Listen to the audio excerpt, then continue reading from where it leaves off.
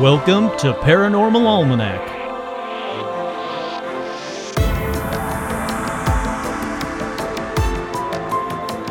With your host, Kurt Sandvig.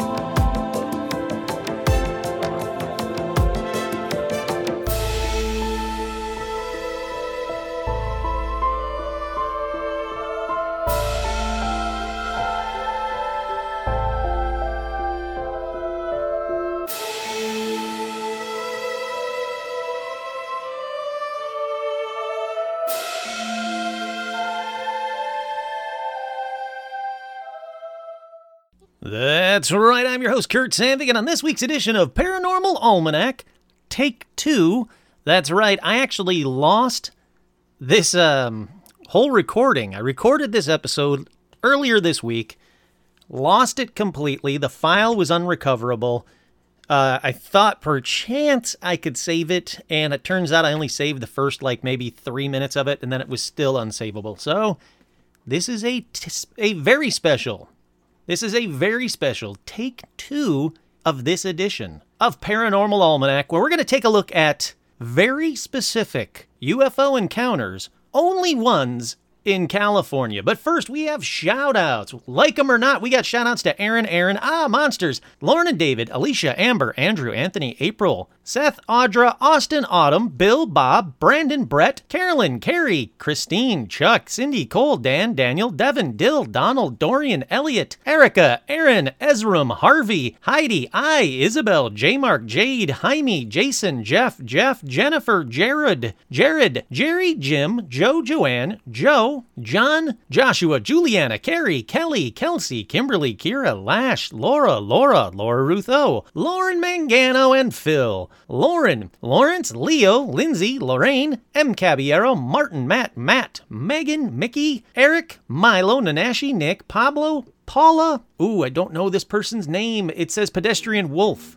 Normally I don't shout out nicknames, but I will for that one. Rachel, Reed, Robin, Rosa, Russell, Sarah, Sean Bishop, Shelley, Sunny, Suzanne, Todd, Jamie, and Elijah Hendrickson, Tanya, Trey, Veronica, and Will. Welcome to all you new patrons. Thank you oh so much. Patrons, I have another episode I'm going to be recording later today just for you guys. It's the episode that I've been trying to record or trying to find time to record for you guys. I actually have time today, so I will be doing it a little bit later today. Next up, we have paranormal news.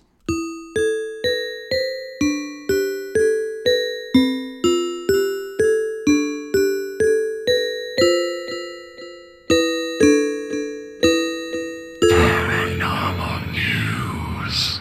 On this week's edition of Paranormal News, exhibit for famed UFO researcher coming to Fredericton this summer. Volunteers at the Fredericton Region Museum typically spend hours Fredericton Region Museum is going to have an exhibition all about Stanton Friedman, who is a UFO researcher who died in May of 2019, I believe.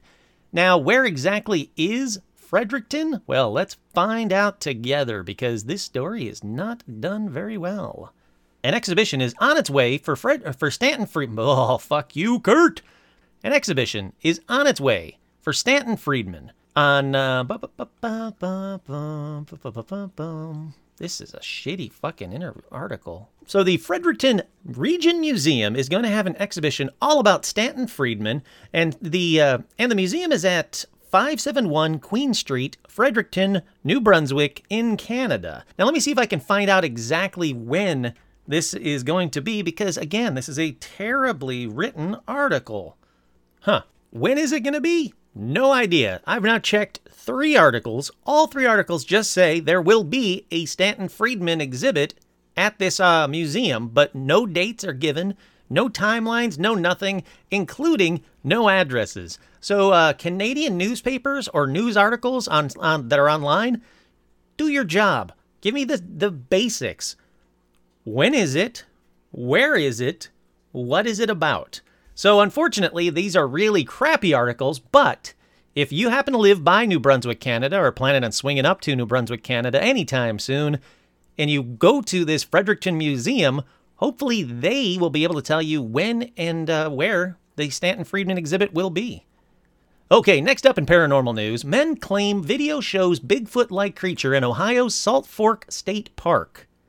2 Ohio men found themselves staring at what they say resembled Bigfoot or Sasquatch in the Salt Fork State Park. They said the figure had the characteristics of Bigfoot, hairy, upright, walking, ape-like creature that dwells in the wilderness and leaves footprints. Well, that's most things that have feet leave footprints in the woods. That's just crappy.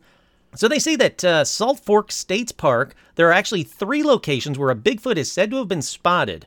Morgan's Knob, where much of an episode of the Animal Planet television show Finding Bigfoot was filmed, Parker Road, also known as Buckeye Trail, and Bigfoot Ridge. Well, that just makes sense.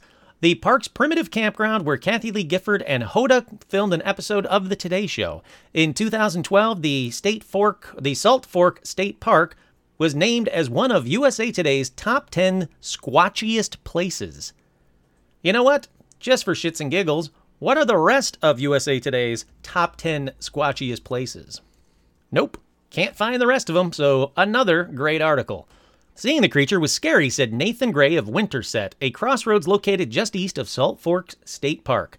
When I couldn't see it anymore, that was terrifying. When I couldn't see anymore, that was terrifying? That's weird. A video that recreates the scenes included the alleged original footage has been posted to YouTube, so let's click on that now. You're not going to want to miss any of this video. The hell was that? You're not going to want to miss any of this video because there are parts throughout the entire video. No, that's dumb. It's a 10-minute video that I think I've seen maybe 3 seconds of the actual video of Bigfoot walking behind some trees. But I'll be honest, the way he's walking is very gentle, as if somebody who really couldn't see well out of a Bigfoot costume was trying to walk through the woods. So, make of it what you will. I'll put that video up onto the Facebook page so you guys can say that's bullshit too. Alrighty, let's move on to the next story. This one is weird. It's a weird eyeless creature. See, I told you it was weird. A weird eyeless creature with a dolphin head and tadpole tail washes up on a beach. A strange creature is washed up on the beach of Mexico, leaving residents baffled as what it could be. They have a photo of the creature, and at first it does look like a dolphin, and I was like, well, that's just a dolphin. But then when you actually look at it, you do realize it's got like a dolphin-like beak to it, but yep, there are no eyes, there's no fins, there's no nothing. It's just like a long tadpole-like tail. They say the creature appears to have the head of a dolphin, but the tail of a tadpole. It has sharp fanged teeth, but no eyes, prompting speculation that it has emerged from the deep waters of the Pacific Ocean where no light penetrates and eyes aren't needed. Locals found the bizarre creature on the Destelardes beach on the Pacific coast of Mexico, but as of yet, nobody seems to be able to identify it. Like I said, they initially thought it was a dead dolphin, but when they got closer, they did notice the differences between it. And they said that in Puerto Vallarta, there is a marine area more than 1,000 meters deep. Now, they speculate that it could have come from there. They don't know what it is or where it actually came from, but they do have the body, and they're going to see if they can find somebody who can identify it.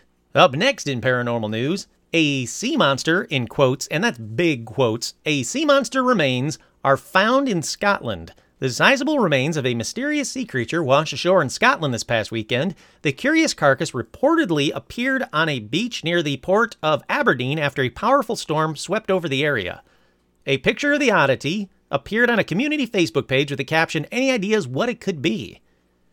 So, looking at it, and I'm no expert, looks to me like it's a whale or some kind of shark. But they said that since it's been discovered in Scotland, near Loch Ness, a lot of people are like, oh no, Nessie died. Well, let's hope that's not the case. Again, to me, it just looks like a shark. It looks like a whale to me. It just looks like that typical blobular kind of a thing whenever a whale dies and washes up on shore. But I'm no expert. And finally, in paranormal news, this is kind of like a bumper piece to an episode I just did recently. Don't recall what episode. Let me see if I can find you what episode. Episode 111, the Majestic 12 Documents. I actually talked about this gentleman, two of the people that are in this article, but the main gentleman, Rick Doty, I actually talked about him on that episode. I just wanted to play an interview that he did recently because, like I said, it kind of goes with the piece that I've already talked about him on that MJ12 episode. He's big into disinformation. Just keep that in mind when you're listening to this, but I did want to bring this up because I think it is very pertinent to what we were just talking about on a previous episode. It's about 3 minutes and 50 seconds long. I'll go into a little bit more of an explanation in a second. Spying disinformation accusations follow UFO figure Rick Doty. An exclusive interview by YourCentralValley.com. UFO organizations and researchers have long suspected that they're under some kind of government surveillance. Is that true? The answer is yes. So this guy, Rick Doty, is one of the most controversial figures in the history of UFOs, according to this, article. He had a 20-year career with the Air Force, including years as a special agent for the Air Force Office of Special Investigations, AFOSI. During that time, he was assigned to conduct surveillance on a scientist, Paul Bennewitz. He was the one who kind of planted all this disinformation with Paul Bennewitz that led to his death. He has long been considered a poster child of UFO disinformation, and I agree with that completely. And he acknowledged participating in surveillance of UFO groups and in disseminating false information, but he maintains that his interest in the UFO subject is legitimate and that he is now free to speak about certain programs he saw while in the military, including during a stint at Nevada's Area 51 military base. So he did an exclusive interview with George Knapp. Did you ever come to a UFO conference while working? He says yes. An assignment? Yes. So Doty says, yes, I believe it was 83, maybe 84. I don't remember the year, but when we came here, there were 4 of us that came here, and all we did was mingle. We took some photographs, we listened to some interviews, we made some contact with people, but nothing real serious. So here's a little excerpt of that interview that I kind of wanted to play because of the whole Bennewitz stuff and the stuff surrounding this guy. The Bennewitz case, you talked about that in detail, so I won't go into too much of it, but that's got to be on your mind for all these years. Have been blamed for driving him crazy. That's the story, right? Rick Doty drove that guy crazy. Yes, that was the story. That I brainwashed him. I fed him chemicals. I mean, I've heard it all. We shot beams in his head. I mean, I've heard everything, and none of it's true. Every aspect of that is false. Paul was so infatuated with the subject of UFOs that he did this to himself. He was a brilliant but troubled person. Very brilliant, very troubled.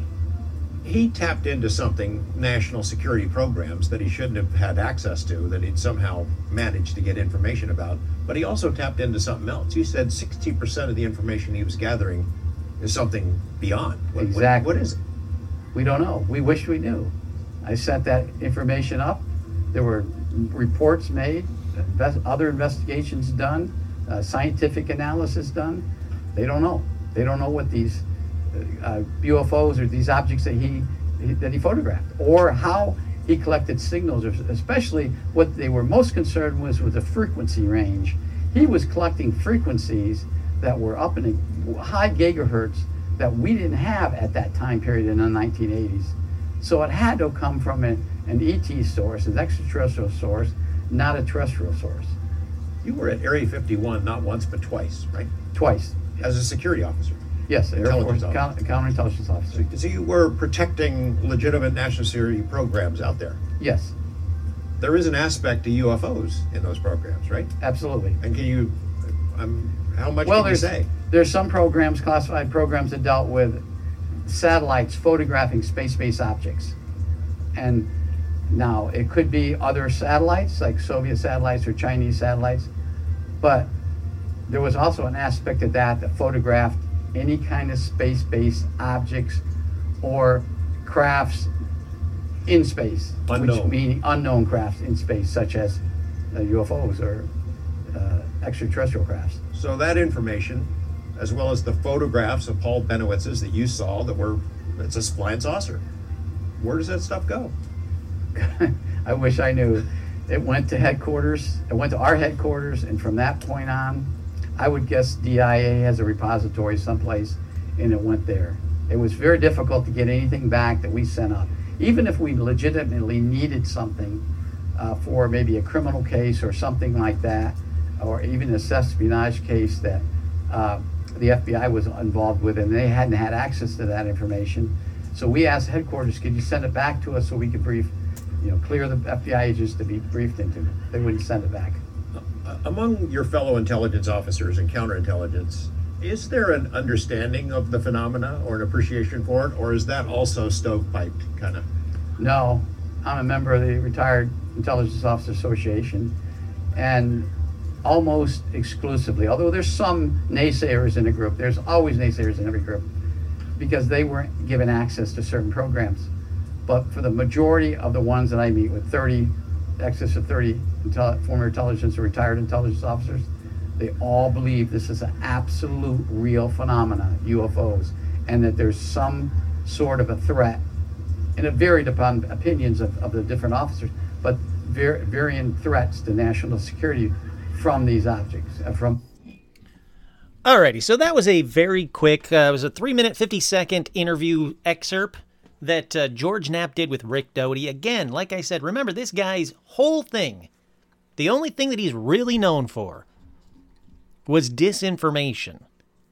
And despite what he says about Paul Bennewitz, I do think he did have a big hand in pushing Paul Bennewitz over the edge. I don't think he was the most stable man ever anyway, but me personally, allegedly, I think that Rick Doty had a hand in pushing Paul Bennewitz over the edge. Like I said, I wanted to just play that for you guys because it was pretty much connected to that last episode. Like I said, I don't remember if it's the last episode or the one before it. Let me find out what episode that one was.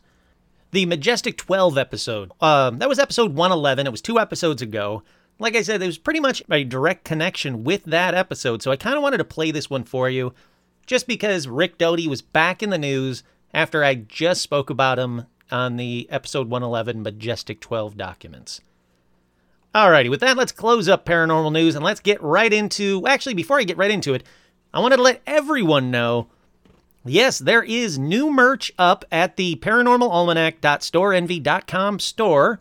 There's a fantastic, absolutely amazing shirt that Sean Bishop did. If you listen to the episode, I think it was episode 110. Yeah, episode 110, Sean Bishop, a good friend of mine, was a guest on this podcast. And, well, he's also a brilliant animator. So he drew me up, and he said it was just like inspiration. Bam, he just, drew it up.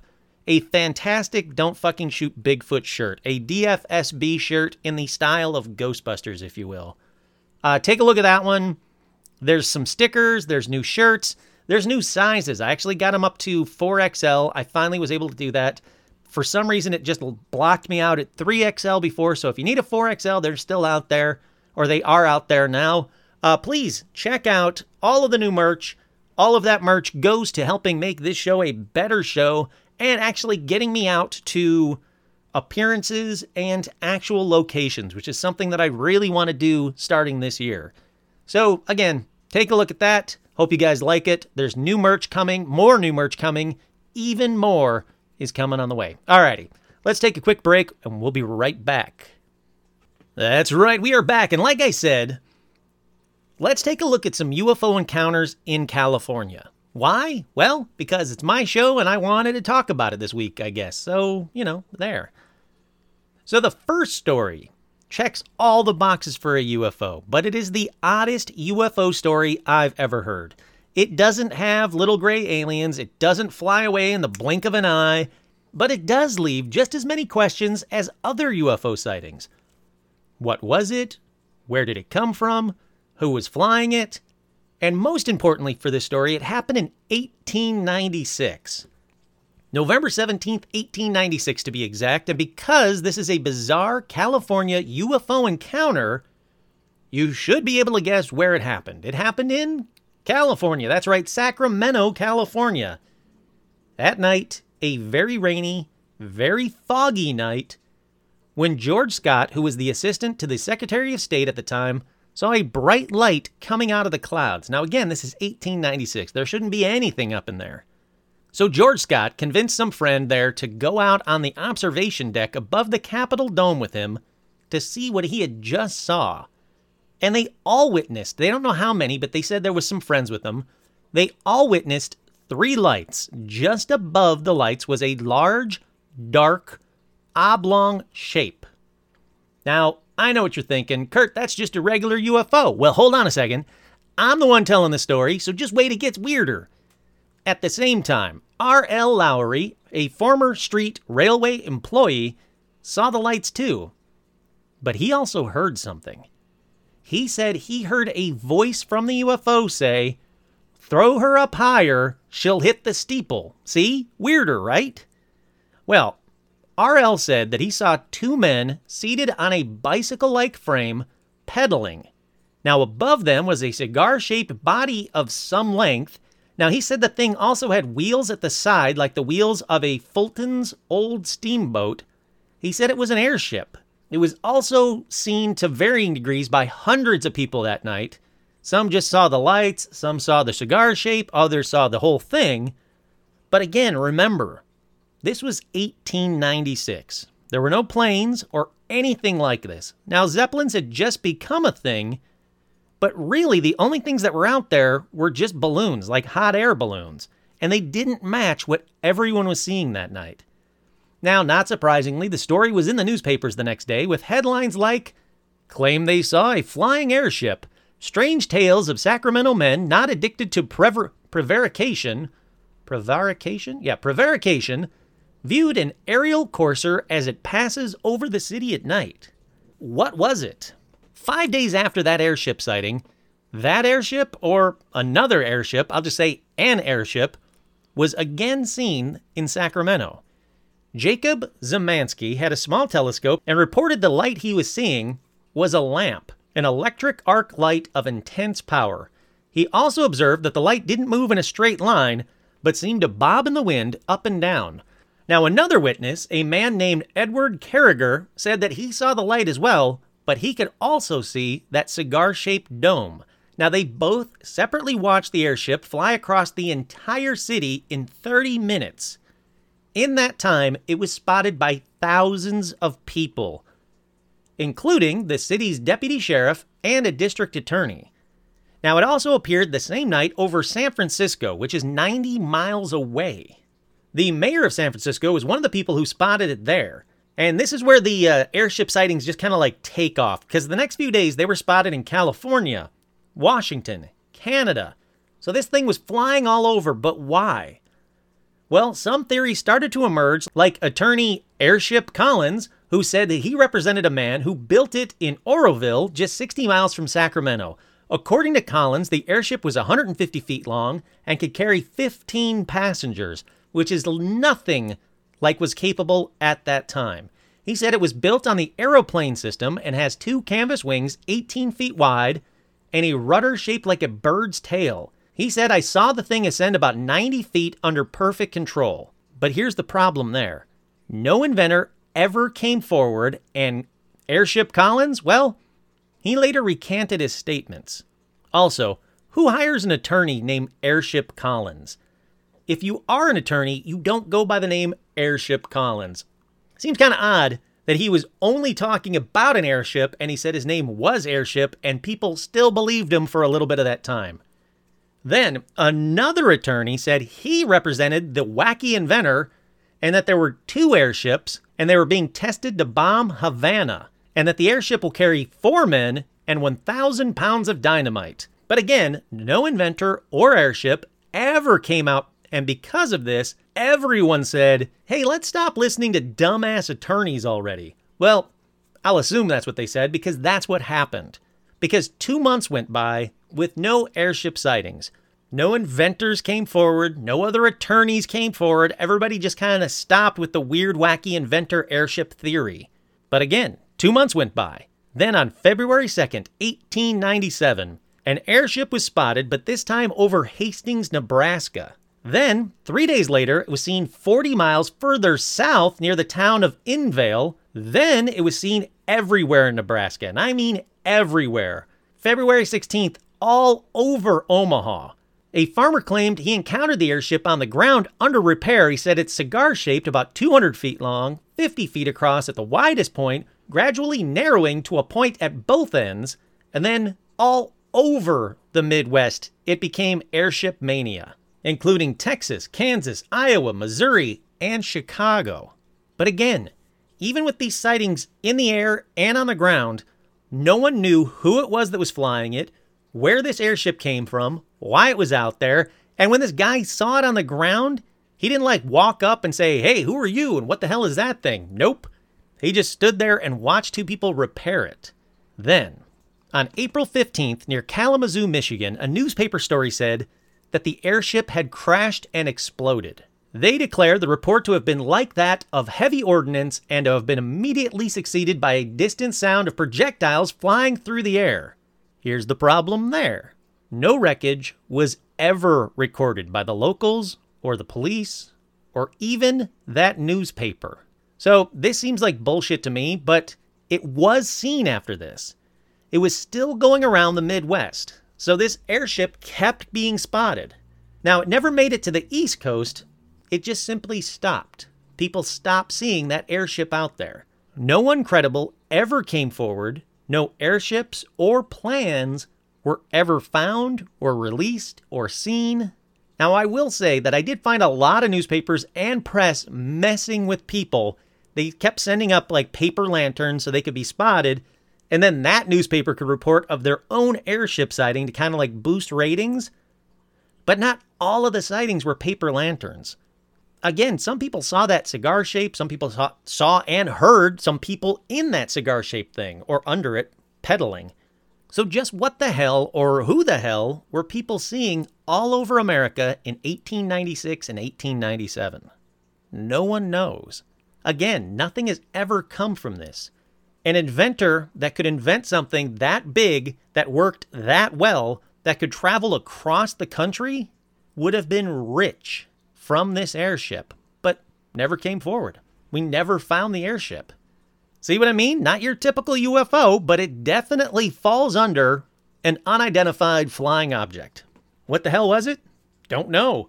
But I want to imagine that it's still out there floating around with old-timey men with big cool mustaches like still yelling it's about to hit a steeple and shit like that.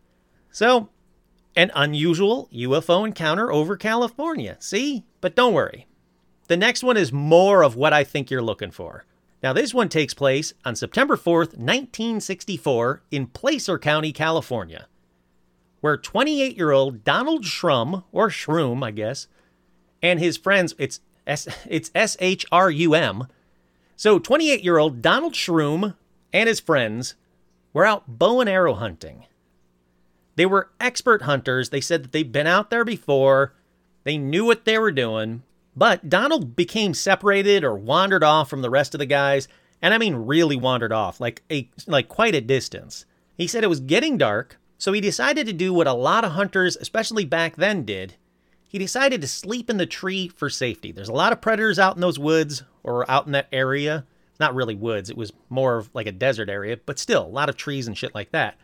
So he said, I'm going to do what a lot of hunters do. I'm going to go up in the tree, secure myself to the tree, and sleep there for my own safety. He said while he was up in the 25 to 30 foot tall tree, he noticed a bright white light zigzag seemingly through the trees low to the ground. Now, again, this was 1964. He thought it was too high for a flashlight, and he said, it kind of looked like a flashlight or a lantern at first, bobbing up and down, but it was below the horizon. I saw it go up over a tree and then down, and I thought maybe it's a helicopter. So he figures his friends were worried about him, and they called a rescue helicopter. So he jumps down from the tree and lights a flare and just starts waving it around Jurassic Park style. And he says that's when the white light stopped, turned towards his direction, and came towards him. But it's also when he noticed it was dead silent. He said it was about 50 yards away when he got a good look at it. It was silent. No wings, no propellers, bright white and floating. He said it was a huge cigar-shaped thing with 3 dark panels on it. He said at the tip of the cigar shape was that bright headlight that he was seeing. Well, he does what I think anyone would do. He climbed back up that fucking tree, and fast. He said he was covered head to toe in camouflage, so he just stood there motionless, watching this cigar-shaped ship, this giant cigar-shaped ship, get closer and closer. He said it was floating about 50 yards, almost the same height as him, but 50 yards away. And that's when he watched the panels, and something came out of those side panels, which he realized was a smaller UFO. Now, he referred to it as a module or a lander. He said it landed a little farther away from him. He said that the module was a silver-domed UFO, and he saw it briefly before it landed. He said the other one was really dark. It seemed to almost absorb light, but that little module was tiny and silver and more dome-shaped. As he's sitting there silently, not moving, watching this whole thing kind of unfold in front of him, He says he noticed that 3 beings got out of that module UFO and seemed to start walking towards him. 2 of them were humanoid, about 5 feet tall, in tight-fitting, light-colored uniforms. He later said the uniforms were silver white, and they seemed to like puff up at like the elbows and the shoulders. He said their heads were covered by a hood or a helmet, but he could make out the huge dark eyes like welder's goggles. And he said that the 3rd one was a robot with orange-white flashlight-like eyes, and it walked like a human. He said it was dark metal gray colored. It had almost like armored fingers. Like if you see the old-timey like knights in shining armor, like the segmented fingers, that's how he described the fingers of this thing. So he says these 3 beings were looking around the vegetation, but coming closer and closer to where Donald was. Then they both walked up to the tree and looked up at him, just sitting there staring at him in silence. He said he heard a strange cooing or hooting noise coming from the beings and a signal coming from the main UFO that seemed to be instructing the beings where to walk to. So these beings are at the base of the tree now. They're looking up at him, and they just start shaking the hell out of the tree, trying to get him out of it, trying to knock him out of the tree. So he's strapped to the tree, he's holding on, he's not moving. And he says that's when a white vapor came out of the robot's mouth and rose like a fog machine cloud, which knocked Donald out temporarily. So Donald goes on to say when he came to, he was at the base of the tree and nauseous. He starts freaking out and began throwing lighted matches towards the 3 beings, which seemed to startle them a little bit, and they kind of backed up from him. He even lit his hat on fire and threw that at them, which made them scatter for a moment, but they came back to about 50 feet away, still surrounding the tree. So even though they were a little further away and a little bit freaked out because this dude keeps lighting his shit on fire and throwing at them, he said they were still there, they weren't leaving. So what does he do? Well, he burnt everything in his wallet. One at a time. $1 bills, there, throw that at him. The wallet, sure, throw that at him. The camouflage shirt, yeah, fuck that, let's throw that at him too. He says that, basically it seemed to keep them away, but they weren't leaving. Well, he's out there bow hunting, so he says, you know what? It's time to do it. He grabbed his bow and arrow, got back up in the tree, and actually shot an arrow hitting the robot dead in the chest. Now, he said he chose the robot because he wanted them to get away, but he didn't want to kill a living being. Now, he said when he shot that arrow, he said the arrow sparked off the metal of the robot. Now, he shot 2 more arrows at them, which made all 3 beings scatter away. But the downside was he was now stuck in a tree without any more arrows. Now, I'm not a bow and arrow hunter, but I would think if I was a bow and arrow hunter, I would take more than 3 or 4 or 5 or 6 arrows. I would take a shit ton of arrows with me to actually go out hunting. But, maybe he'd been there for a couple of days and already shot a bunch of arrows and is lazy about recovering them. I don't know. But he said he was out of arrows, stuck up in the tree, and he said that's when a second robot came out of that module UFO. And again, the white vapor came out of its mouth, and he passes out again. So this time, Donald wakes up. He's still in the tree, and the beings are climbing the tree while the robot stayed at the base of it. So he starts throwing everything else he had, his canteen, everything, trying to hit him on the head, trying to knock them down. And he even starts shaking the tree itself, trying to buck them off it. Now, Donald later said that this continued for most of the night, that they would either be at the base of the tree and try to knock him out of it, or kept trying to climb up into the tree. He said he was smart enough to tie himself to the tree by his belt and kept them at bay until morning, when more of the beings arrived. Now, let me pause right here to say he doesn't say whether they were all in that same little module UFO or if they came down from the big one again from the panels. He doesn't really say where these more beings arrived from, but another robot shows up. So, more vapor, he gets knocked out again. This time he wakes up and he's hanging by that belt, but he's still in the tree, and the aliens and the robots are gone. So he gets down from the tree, looks around, can't see him anywhere, gets down from the tree, and he says that's when he noticed that the aliens seem to have taken most of the stuff that he threw down at them, including coins and shit like that. So basically, it seems to me like the aliens just kind of rolled them for some coin. But anyhow, gets down from the tree, goes and finds his friends, and discovers that one of his friends had actually seen the UFO himself. He watched it first thinking it was a shooting star, but then he noticed how oddly it was moving. Now, Donald went on to say, after the incident, for the next 2 weeks, he was nauseous, and his family were really worried that he had radiation poisoning. They said that he really didn't have insurance, he really didn't want to freak anybody out, he didn't want to lose his job, so he just kind of stayed at home to see if he got better. And physically, he definitely seemed to get better. See? Bizarre UFO encounter, right? Complete with robots this time. Look, whatever happened to Donald, he said it haunted him until his dying day. His story has never changed, and his wife said that he would have night terrors about the encounter on a fairly regular basis. Absolutely, completely bizarre story. You got robots, you got aliens, you got white vapor, you keep getting knocked out, you shoot arrows at robots. I mean, that is a bizarre UFO encounter. All right, let's get a little bit more recent. That was 1960. Let's get a bit more recent. Let's move down to Barstow for the next one. And this one happened December 12th, 2009. That's when Barstow residents had a surprise UFO encounter when they saw a UFO flying really low streak across the sky above their houses just before dawn. Now, people saw it land or crash onto one of the highways. There's not a lot of specific details on this, and it really pisses me off because it was 2009. But they said right there on the highway, it either landed, some people said it crashed, and people went out to see what happened.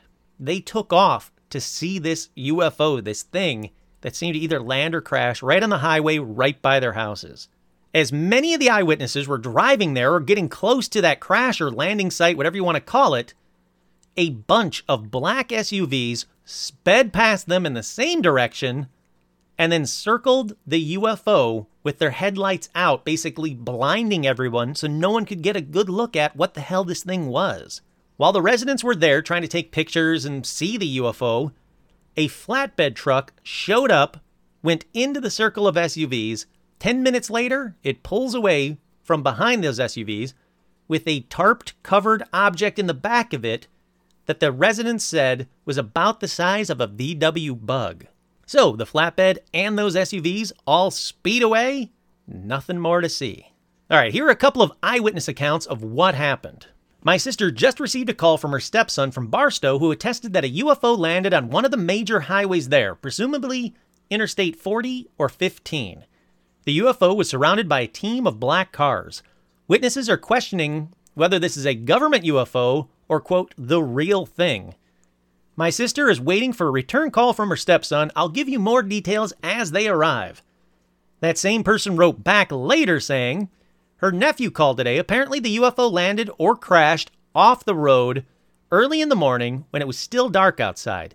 The police and black cars arranged themselves so that their headlights were facing out, making it difficult for people to see what was happening.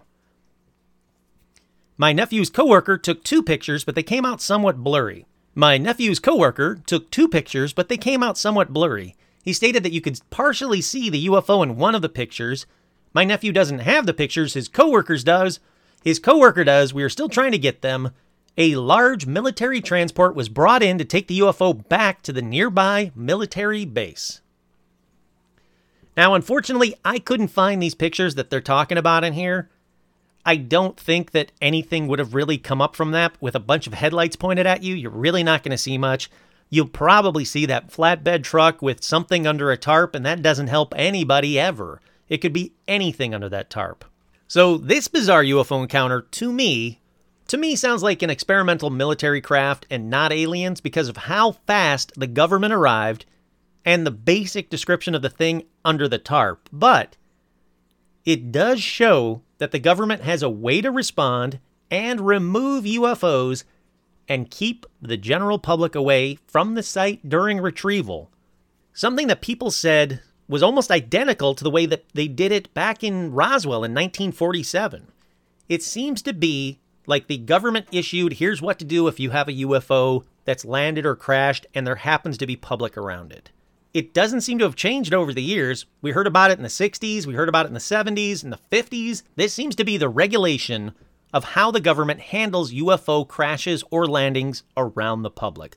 Like I said, they're fast, they don't acknowledge anything, they keep people confused and in the dark, and then boom, they are gone and they deny everything. So who knows what it was that people saw that night and was taken away, but like I said, I like this one for the government's response to it alone. Alrighty, let's keep moving and go over to Antioch, California for a very quick one. Now this one comes from the Antioch Herald newspaper, April 3rd, 2018. Couple sees what appears to be a UFO over Antioch, Wednesday morning. Antioch resident Paris Price and her fiancé witnessed and took video of what appears to be a UFO over Antioch early Wednesday morning, April 3rd. She said, "I feel a little weird about doing this, but I've never experienced something so fascinating. I was referred to find an editor to see if anyone else can come forward to this event or have witnessed similar experiences in our area. The object came close in contact, nearly landing while my fiancé was driving. It was no ball of light up close. I know what I saw. Happened Tuesday night, Wednesday morning, at 12 a.m. around Country Hills and Deerfield. Did anyone else see the phenomena?" I'll attach this video to the Facebook page, but I gotta say there's not a lot to it, unfortunately. They were driving, it was nighttime, it was a light in the sky, she was very excited about it, but, take a look at it, see what you think. But because of that one, I say let's stick with Antioch for a second. Because on March 8th, 2012, around 9 p.m., there was another sighting of a UFO. Now, this one lasted 3.5 minutes, and here's the description from one of the 4 witnesses. "Okay, I went outside to smoke a cigarette on my front porch when I look up, eye-level perspective, and it was what looked like in the shape of an arrow. 5 silent orange or red lights in the sky. They weren't very high up, and it looked like it was by Antioch High School area. They were moving in almost triangular shapes. They were in the sky for about 3.5 minutes, and then one by one, the lowest light to the highest light, they fell one at a time. It looks like they were falling to Earth, and then they faded as they were getting closer. It looked like orange/red orbs of light, silent light, throbbing, breathing almost. It was most unnatural, not something that is man-made or affiliated, I know that for a fact. They were an inch apart, not too small of lights, like bigger lights, like a little bigger than flashing plane lights in the sky. It was by the Antioch High School. It looked to be by Buchanan Road." So this one could possibly be flares or military training flares. They descend like they're saying. But other people said they didn't act like flares falling in the sky. They seemed to kind of one by one just kind of go off on their own, getting lower and lower. Now, so after this, I checked and there have been 58 reported UFOs over Antioch, about 10 a year, going back over 10 years or so. So something is seen pretty often over Antioch. Now here's just a few descriptions given to the National UFO Reporting Center. In 2018, a circular fireball-shaped object is going up into the sky very quickly. So going up into the sky. Again in 2018, speedy orange, oddly shaped UFO during twilight. Completely different time, a few months before that one. 2017, 2 black dots following commercial air traffic. It was an anonymous report. Again in 2017, red and green lights moving over the sky, not like a plane. Floating white objects above Mount Diablo foothills in the sky. Observed bright orange light moving unlike a jet or prop plane that seemed to stop in midair and jerk or rock slightly. Looked up into the sky, saw a ball of blue-green light dash quickly across and disappear. 2 orange lights ascending in the sky till no longer visible. Now we're back into 2015. This event was actually 2 related sightings on the same night at locations within about 10 minutes of each other. An object formed out of nowhere with a bright white light beaming down. That one could be a U.S. Navy missile launch, though. People were saying that it does seem to kind of tie into that same date. Red and blue lights in California seen moving fast in straight lines and slightly changing course. UFO over Burbank Studios on the 134. No, I'm sorry, that's the one in Burbank.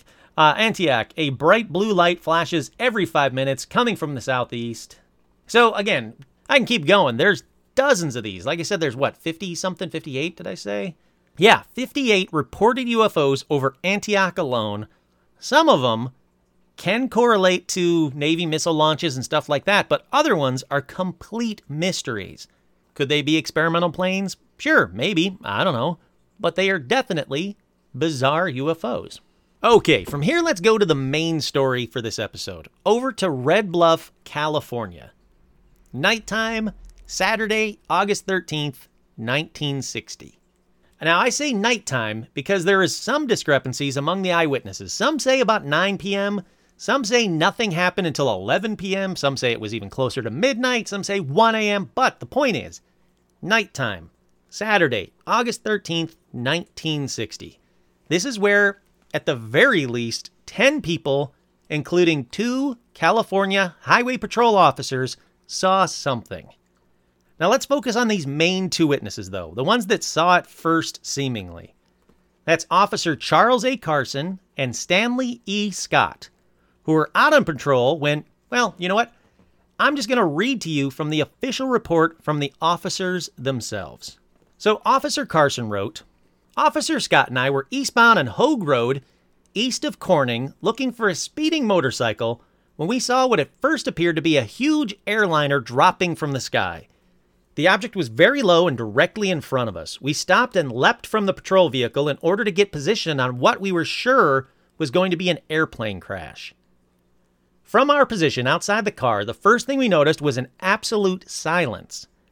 Still, assuming it was an aircraft with power off, we continued to watch until the object was probably within about 100 to 200 feet of the ground when it suddenly reversed completely at high speed and gained approximately 500 feet altitude. There, the object stopped, and this time it was clearly visible to both of us, and obviously not an aircraft of any design familiar to us. It was surrounded by a glow, making the round or oblong object visible. At each end, or at each side of the object, there were definite red lights. At times, about 5 white lights were visible between the red lights. As we watched the object move again and perform aerial feats that were actually unbelievable. At this time, we radioed Tehama, T-E-H-A-M-A, County Sheriff's Office, requesting they contact local radar base. The radar base confirmed the UFO completely unidentified. Officer Scott and myself, after our verification, continued to watch the object. On 2 occasions, the object came directly towards the patrol vehicle. Each time it approached, the object swept the area with a huge red light. Officer Scott turned the red light on the patrol vehicle towards the object, and it immediately went away from us. We observed the object use the red beam approximately 6 or 7 times, sweeping the sky and ground areas. The object began moving The object began moving slowly in an easterly direction, and we followed. We proceeded to the Vina Plains Fire Station, where we again were able to locate the object. As we watched it, it was approached by a similar object from the south. It moved near the first object and both stopped, remaining in that position for some time, occasionally emitting the red beam.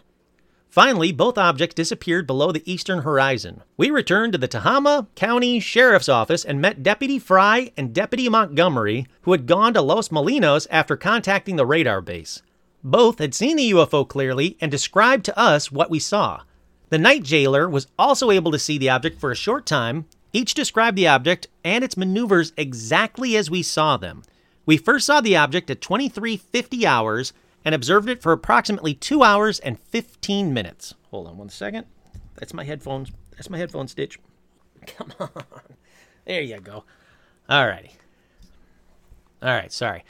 We observed approximately 2 hours and 15 minutes. Each time the object neared us, we experienced radio interference. We submit this report in confidence for your information. We were calm after our initial shock and decided to observe and record all we could of the object. Charles Carson. Now, here are a couple more eyewitness testimonies from a Project Blue Book report on that same incident. August 17, 1960, 19:30 hours. Red Bluff, California. A man was driving up Bell Mill Road with his wife and son toward what is commonly called Hogback Road. Mr. Blacked Out reported that he and his family sighted a bright metal object at approximately treetop level, which was flying in a northerly direction. Now, he stated the object was approximately 3 to 4 miles away, and the first impression that it was a large helicopter. When he and his family reached the spot where they thought the object to be, they sighted it approximately 1/2 mile away and approximately 100 feet below them. The object appeared to immediately pick up speed, rising out of the canyon, passing over the road in front of the family. It dropped from sight a few moments and then was seen traveling up a branch canyon. The object was described as completely round and approximately 35 to 50 feet in diameter. When it rose from the canyon and passed over the road, it appeared to have a light near the nose. The light had a reddish-purple hue. The object was reported to have second light, which was located on the back. The second light appeared as a narrow bluish band. The object was estimated to have a speed of 25 to 35 miles per hour. The other eyewitness from Project Blue Book. August 17, 1960, approximately 2100 local hours. Department of Correction, Mrs. Blacked-Out, Forest Lookout, and Mrs. Blacked-Out sighted an unidentified flying object from the Forestry Lookout at Inskip Mountain. The object was described as a dull red light above the horizon. The object was reported to have faded and reappeared several times in gradual cycles. The object was reported to be generally stationary. At approximately 21:30 hours, another object was sighted which was similar to the first, however appeared to be moving from the right to left at a constant elevation. So, as you probably have guessed, Project Blue Book got involved eventually, and I'll tell you about their BS findings in a bit. Also, I'm going to read you a bunch of newspaper articles from around that same time and around that general area that I could find. But before I get to those, it's grain of salt time. Because it appears the officers were interviewed on the local radio station KBLF on Tuesday, August 16th, 1960. But I can't find the actual recordings of it. I can just find the transcript. So grain of salt time from a lot of sources. This seems to be legit, but I can't find the actual recording, so I don't know if this is the real thing or not. But here is the transcript, or most of the transcript, from Radio KBLF interview of Officers Carson and whatever the hell his other name was, and Scott. Officers Carson and Scott. Where did you first spot the unidentified flying object? East of Corning, about 4 miles east of Corning to be exact. You were on the Hogue Road where the people know the area around here, right? Now, what you spotted, we have heard a lot of talk and people have called it different things and everything else. So, the best way possible, Mr. Scott, if you could more or less identify what it looked like from where you were at this time of the evening. And that's when he goes on to say the whole thing about it looks like an airliner coming down. They were worried about it. The interviewer goes on to say, how far were you from this when you sighted it the first time? And he says, it's hard to say. Not knowing the size of the object, it is possible that we were close as a half a mile or anywhere up to 1.5 miles to 2 miles at the closest. Well, let me ask you this. The very first moment you saw the unidentified flying object, what was your first feeling? He said, at first I didn't have any feeling at all until the object had performed a few maneuvers and then appeared to be coming straight towards the patrol car. At that time, I did get scared and the hair on the back of my neck stood up and I was quite shocked. The interviewer asked, was there ever a feeling of fear in any way, or was it mostly curiosity or shock like you say? And the officer said, well, I did feel fear just one time when it first started towards us, and after that it was more curiosity. We were then trying to find out what it was. And the interviewer says, well, Mr. Scott more or less explained what it looked like. Once again, it looked like it had either a row of lights or a row of windows on the side of the object. Is this right? And the officer says, yes, it appeared to be windows. The windows were only visible when the object would turn at a certain angle to us. It appeared to have to manipulate the machine in order to get this beam to sweep in the sense that the beam wasn't movable in itself. That the entire object had to move the beam light, this fixed light. Would you say it was round, the light, or the object? No, the object itself. And the officer says, yeah, the object was round. And the interviewer says, in other words, if someone would say a flying saucer, that is what it looked like? And both officers said, yes, that's right. And he says, and it was supposedly hovering over the ground at a certain altitude for a certain length of time in that area? And he says, yes, that's correct. Quite considerable lengths of time it hovered over the ground and appeared motionless. So the interviewer says, well, you know, a lot of people have been talking about weather balloons and illusions and so forth. Right now, I'd like to point out that we have with us 2 members of the California Highway Patrol, and they in no way are seeing any illusions. The big thing we want to point out, and again, in checking with the weather bureaus in the town, There were 2 balloons let out with red and white lights, but these balloons were never in this area where the officers were. And so, if anyone has any idea that this is an illusion, no, it's not. And something else, too, I would like to bring out the fact that you or Mr. Scott put the red light on the object. And the officer said, yes, yeah. And he said, well, what happened then? Well, when the object moved away from us and we followed it in the patrol car, at which time we lost sight of it. We stopped after several miles and got out of the patrol car, and as I recall, we climbed on the hood of the car to look over a knoll. There it was, looking right back at us. It was hovering about a mile away. At this time, it appeared to be about a mile away. And he says it started to appear closer. The interviewer says, how big would you say the object was? And they said, as large or larger than an airliner. So then the interviewer goes on, they ask a bunch of questions back and forth, but I'm going to get to the good stuff. In your own opinion, do you have any idea what it might be? And they said, not in the slightest. I wouldn't even care to form an opinion. I would like to know what it is, though. And he goes on to say, this was Saturday night. I heard reports that it was also sighted last night by residents in the area and seems to be coming back to the same spot. Do you think there might be a possible chance that it could return to this same spot tonight or sometime in the future? And the officer said, well, could be. We don't know. The officers go on to say that they couldn't believe what they were seeing, the fact that there were other officers from different agencies that seen the object, residents of the area, people traveling. There were a lot of people that had saw this object. And the interviewer said, yeah, the object was seen by you, 3 deputies, a couple of prisoners from jail, some police, some city police, plus some residents from that area. It would really be quite a thing to come across something like this. Were you in the area on a regular patrol? And they said, yeah, we were on a routine patrol. We were only in the car in the county that night, and we were covering the entire county. They said, did you report this immediately? They said, no, we reported it to the dispatcher at the sheriff's department. We don't have a dispatcher at the highway patrol office here at Red Bluff. And they said they in turn sent down 3 deputies. Was that the idea? And they said, yes, that's what they said they did. They said, yes, that is what they did. The interviewer goes on to say, you say then it was more of a saucer shape or a cigar shape. The way you described it in this afternoon, it could be either one. And the officer said, it could have been either one. Not being directly under it and not getting the full view of the underside of the thing, or never having the machine turn crossways in front of us, it would be very difficult to say, even in the daytime.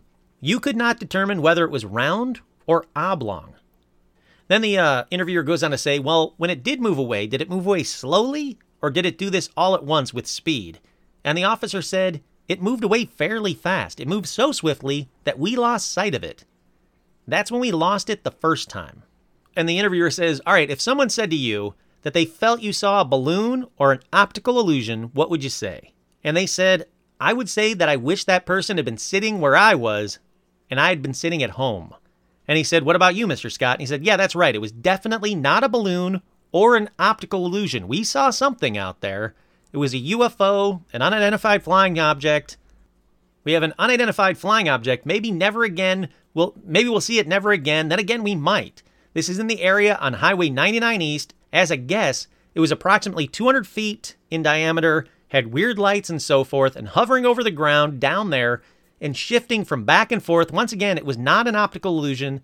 It was there. So they, basically go on to say, how would you like to wrap it up? And the officers basically said, look, we saw something. We don't know what it was. It was an unidentified flying object. We saw it do maneuvers that balloons couldn't do. It was doing things that had lights that just weren't man-made. And so that's about it for the interview that they did on that KBLF. Now, there's a lot more to it, but it's just kind of regurgitating some of the same information that the officer's report had and that I've already talked to you guys about. So I didn't want to keep going over everything. I kind of just cherry-picked the big stuff. But the big takeaway there is, on air, being questioned, they said this was definitely not a balloon. This was definitely not man-made. It was definitely not an optical illusion. From everything I could gather, here's the best timeline that I could make of the entire incident. So we got Officers Carson and Scott. They make their sighting of an object in the east. They radio it in. Officers Fry and Montgomery hear the report. They go and check it out, and they see it as well. Officer Montgomery makes a radio report of the object possibly landing, and then maybe Fry took off. I don't know. But then we have a jailer who confirms he brings out 4 people from the jail out to see the object in the sky as well. According police radio, the object was moving so they could see it. I'm talking a lot of credible witnesses from different vantage points. The Air Force Base, the local base nearby, seeing it on the radar. A lot of people were witnessing it from different vantage points, all seeing the same objects. No one having a clue as to what the hell anyone was looking at. But again, they all seem to agree this wasn't a balloon. This wasn't an optical illusion. This is important. I keep saying that same thing over and over again for a reason. I'll get to that in a second. But let's get to those newspaper articles. Wednesday, August 17th, 1960, the Albuquerque, New Mexico Journal writes about the incident. USAF probes UFO report. The Air Force Tuesday said it was investigating reports of a football-shaped object as big as an airliner reported seen over Northern California Saturday night. 2 highway patrolmen, blah, blah, blah, that they saw the object, row of lights, blah, blah, blah. Object vanished over the eastern horizon. Hamilton Air Force Base officers said we're required by regulations to look into all UFO reports for analysis by experts at Wright-Patterson, Dayton, Ohio. Uh-oh. Guess who that's going to be? If you said Project Blue Book, give yourself a star. It goes on to say, up to the present, the Air Force has been able to explain all UFO appearances except in 0.1% of the cases. In the exception, there has not been enough information for the report to be pinned down. So they're already debunking it before they even start their investigation. Then, the Red Bluff, California Daily News also wrote about the incident on the 17th. Mystery flying object puzzles. The unidentified flying object seen flittering around Tehama County Saturday night remains a mystery today. Officials at the local radar base claim no knowledge of this strange object and deny tracking it on their radar screens.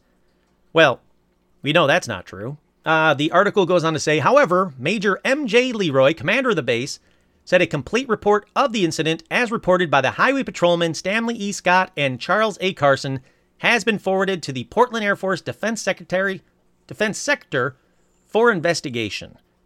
Reuel Boehm, captain of the local patrol office, states today that he also sent a complete report to the Patrol Operations Office in Sacramento. In the meantime, it appears all will remain in the dark other than for the descriptions of eyewitnesses of a huge oblong object emitting a violently red light which performed what is stated as unbelievable aerial feats.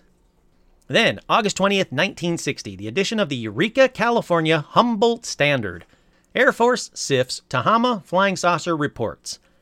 An Air Force intelligence officer has been routing check into the Tehama County sightings of an unidentified flying object or objects. Dwayne Bilsland, a supervisor of criminal investigation at McClellan Air Force Base in Sacramento, said Friday he would question everyone who claimed to have seen the object last weekend.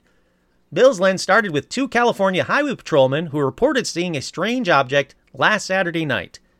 I consider myself a referee in the game of flying saucers, he said.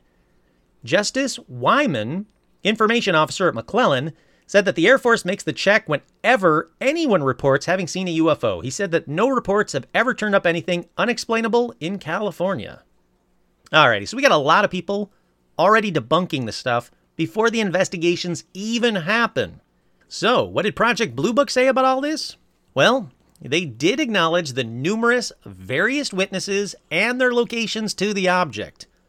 They said, as evidenced by Exhibits I and M of Attachment Number 1 in this document, there were many sightings of UFOs in the California area between the 12th and the 20th of August 1960.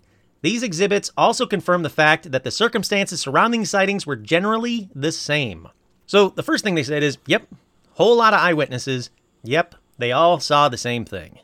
Project Blue Book also confirmed military had seen something on their scope at the same time. August 16th, 1960, ATIC, the Aerospace Technical Intelligence Center, made telephone contact with the 859th Radar Squadron, Red Bluff Air Station. The 859th is tied with Portland Air Defense Sector, blah, blah, blah, and they reported that nothing had appeared on their scopes, which called for a scramble between the 12th and the 16th of August in 1960. Contact was again established with the 859th on November 17, 1960. At this time, Major Leroy denied having informed patrolmen that an unidentified object was on his scope of the unit that night of the sighting. So, Major Leroy says, oh, no. I didn't tell a bunch of people that I had something on my site that I couldn't explain while people were seeing a UFO in the area. I don't know what that was about. Bullshit. That's the first one. Okay, but here comes the big bullshit. Their bullshit conclusion. The conclusion of the ATIC is that the sightings which occurred in the Red Bluff area were due to atmospheric refraction. It is an impossible task to determine what the exact light source was for each specific incident, but the planet Mars was the most probable culprit in the instance of the highway patrolman. The planet at the time of the sightings was just below the horizon and probably hoved into view to the refraction of its light by the atmosphere. A contributing factor to the sightings could have been the layer of smoke which hung over the area in a thin stratiform layer. The smoke came from forest fires in the area and hung in a layer due to stable conditions associated with the inversion. Okay, so they said that those two cops, the main guys, the highway patrolmen, didn't see a silver oblong object with windows and lights and everything else that they followed and saw maneuver and move up and down and move everywhere. They said, nope, what you were seeing was Mars and mirages caused by recent forest fires in the area. Bullshit.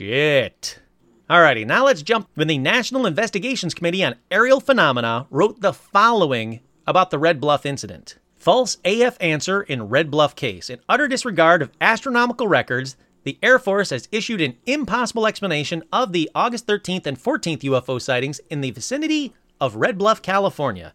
A check of August 13th and 14th star positions by NICAP reveals these facts. 1.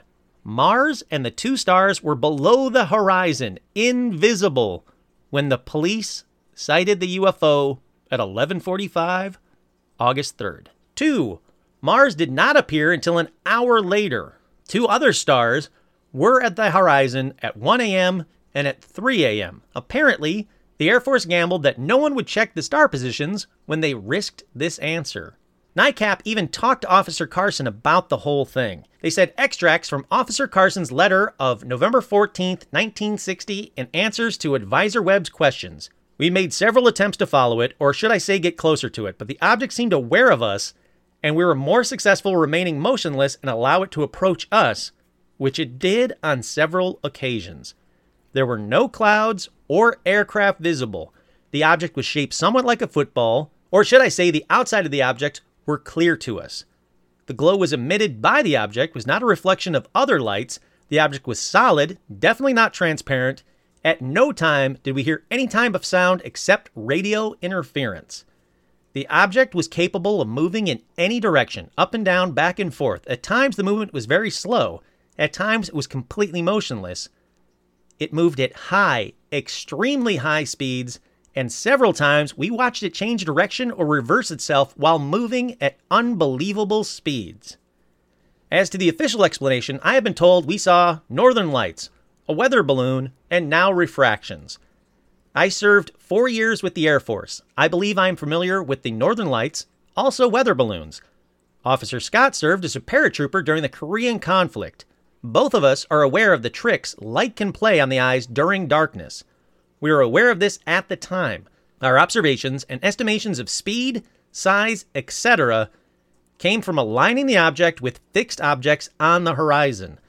I agree, we find it difficult to believe what we were watching, but no one will ever convince us that we were witnessing a refraction of light.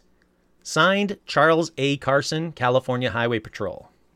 Then, in 1966, 6 years after the incident, atmospheric physicist James McDonald of the University of Arizona got interested in this incident, and in 1967, a year after doing a ton of his own research, he wrote, I have interviewed one of the 2 California highway patrolmen who were the principal witnesses and spoken with 2 other persons in that area who were involved in the incident. Officers Carson and Scott, driving east, then he goes through the whole thing. Blah, blah, blah. Oh, he goes on to detail the fact that they were definitely following it. It was moving in different directions. It was a 2-hour-long sighting. That the object definitely had 2 lights. It was not a refraction. It was not the weather. It was not a weather balloon. It was not the northern lights. The full account is too involved to relate here, but it is important to point out that a number of witnesses confirmed the object from various viewing points in the county, and a call to the AF radar unit brought confirmation they were tracking an unknown moving in the manner reported by Carson and Scott. So again, he got them to confirm radar contact. Mars, Northern Lights do not have radar contact at all. He goes on to mention the fact that that immediately after that, people at the radar base started saying that there was no radar sightings. They were told to say this, that the radar man on duty at the time was told to deny everything, and that the Blue Book explanation about it being Mars was complete crap. Basically, he was saying that based on the fact that these objects were not seen at that time, none of the three celestial objects were even in California skies at that time, this cannot be the explanation. So ultimately, an independent man, a guy who knows what he's talking about, an atmospheric physicist, spent a year of his time investigating this incident, got the radar people to now admit that, oh yeah, there actually was radar contact. We were lying about that. We were told to deny everything. He talked to the two policemen.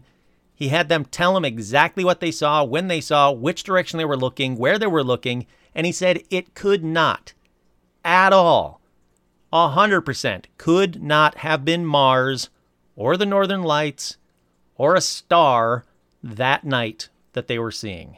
He says, without a doubt, this was an unidentified physical object in the sky performing aerial maneuvers that a balloon could not do. So there you have it. In a nutshell, anyway, a very huge Red Bluff UFO incident as best as I can lay it out. I know that kind of went everywhere, but in the end, everybody who is reputable has said it could not have been the stars. Could not have been Mars. Couldn't have been the Northern Lights. Couldn't have been a weather balloon because of what the object was doing. These officers never changed their story. They never were bullied to deny what they saw. It had radar contact. It was real. A ton of people from around, a variety of people, from residents to jailed people to police officers to highway patrolmen, all saw the same thing that night. And to this day, it shocks me the amount of research that has been done and that no one can say what people saw that night. There were no experimental aircraft in the area that we know of. That has been checked as well. Nothing to explain everything everyone saw, and yet this story doesn't get the coverage it deserves, in my opinion. It's a huge UFO story. It is insane how many reputable people saw something and how long they watched it for, and no explanations. It wasn't a weather balloon, wasn't experimental aircraft. Year after year, people check off what it couldn't have been. It definitely wasn't this, it definitely wasn't that. It only leaves us with a few things. It was a UFO. It was real. It was doing things that couldn't have been done by aircraft today, and no one can explain where it came from and where it went. I love this story because of Blue Book's obvious bullshit explanation that they just kind of pull out no matter what. How quickly they came up with, oh no, it was that. It was refraction of light. It was a forest fire. It was Mars. Before they even did the investigation. All they had to go on were two officers that weren't afraid to tell their story.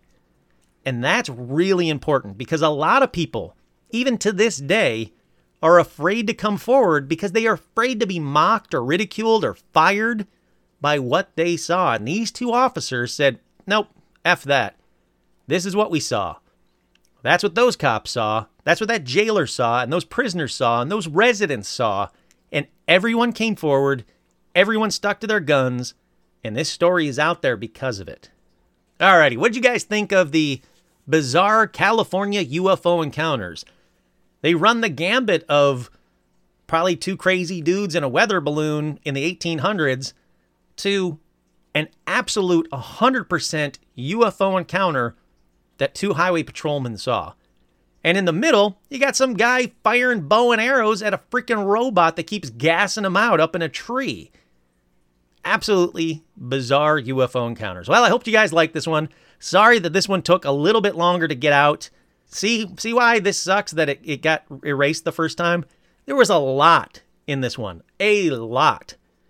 And I'm sure I did it just about as good as I did it the first time, but I always like doing them the first time because I get really into these stories. They're incredibly cool stories, and it bums me out after all of that work that I lose the file, that the file is unrecoverable. But I think it's happened twice in the 112 episodes or wherever I'm at right now.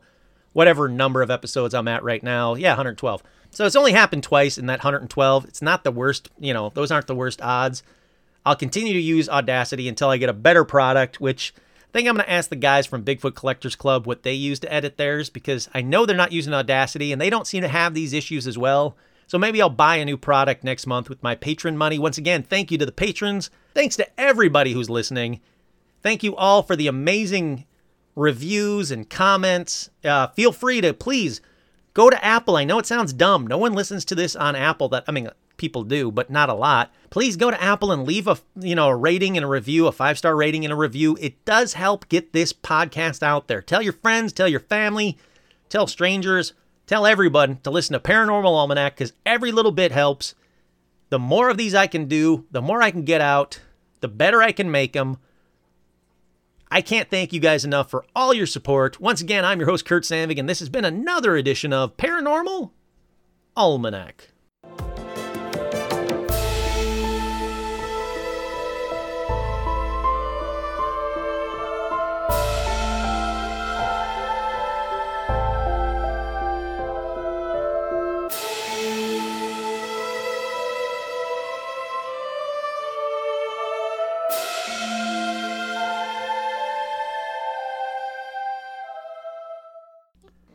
Stay on the throne, stay, some to we will for you,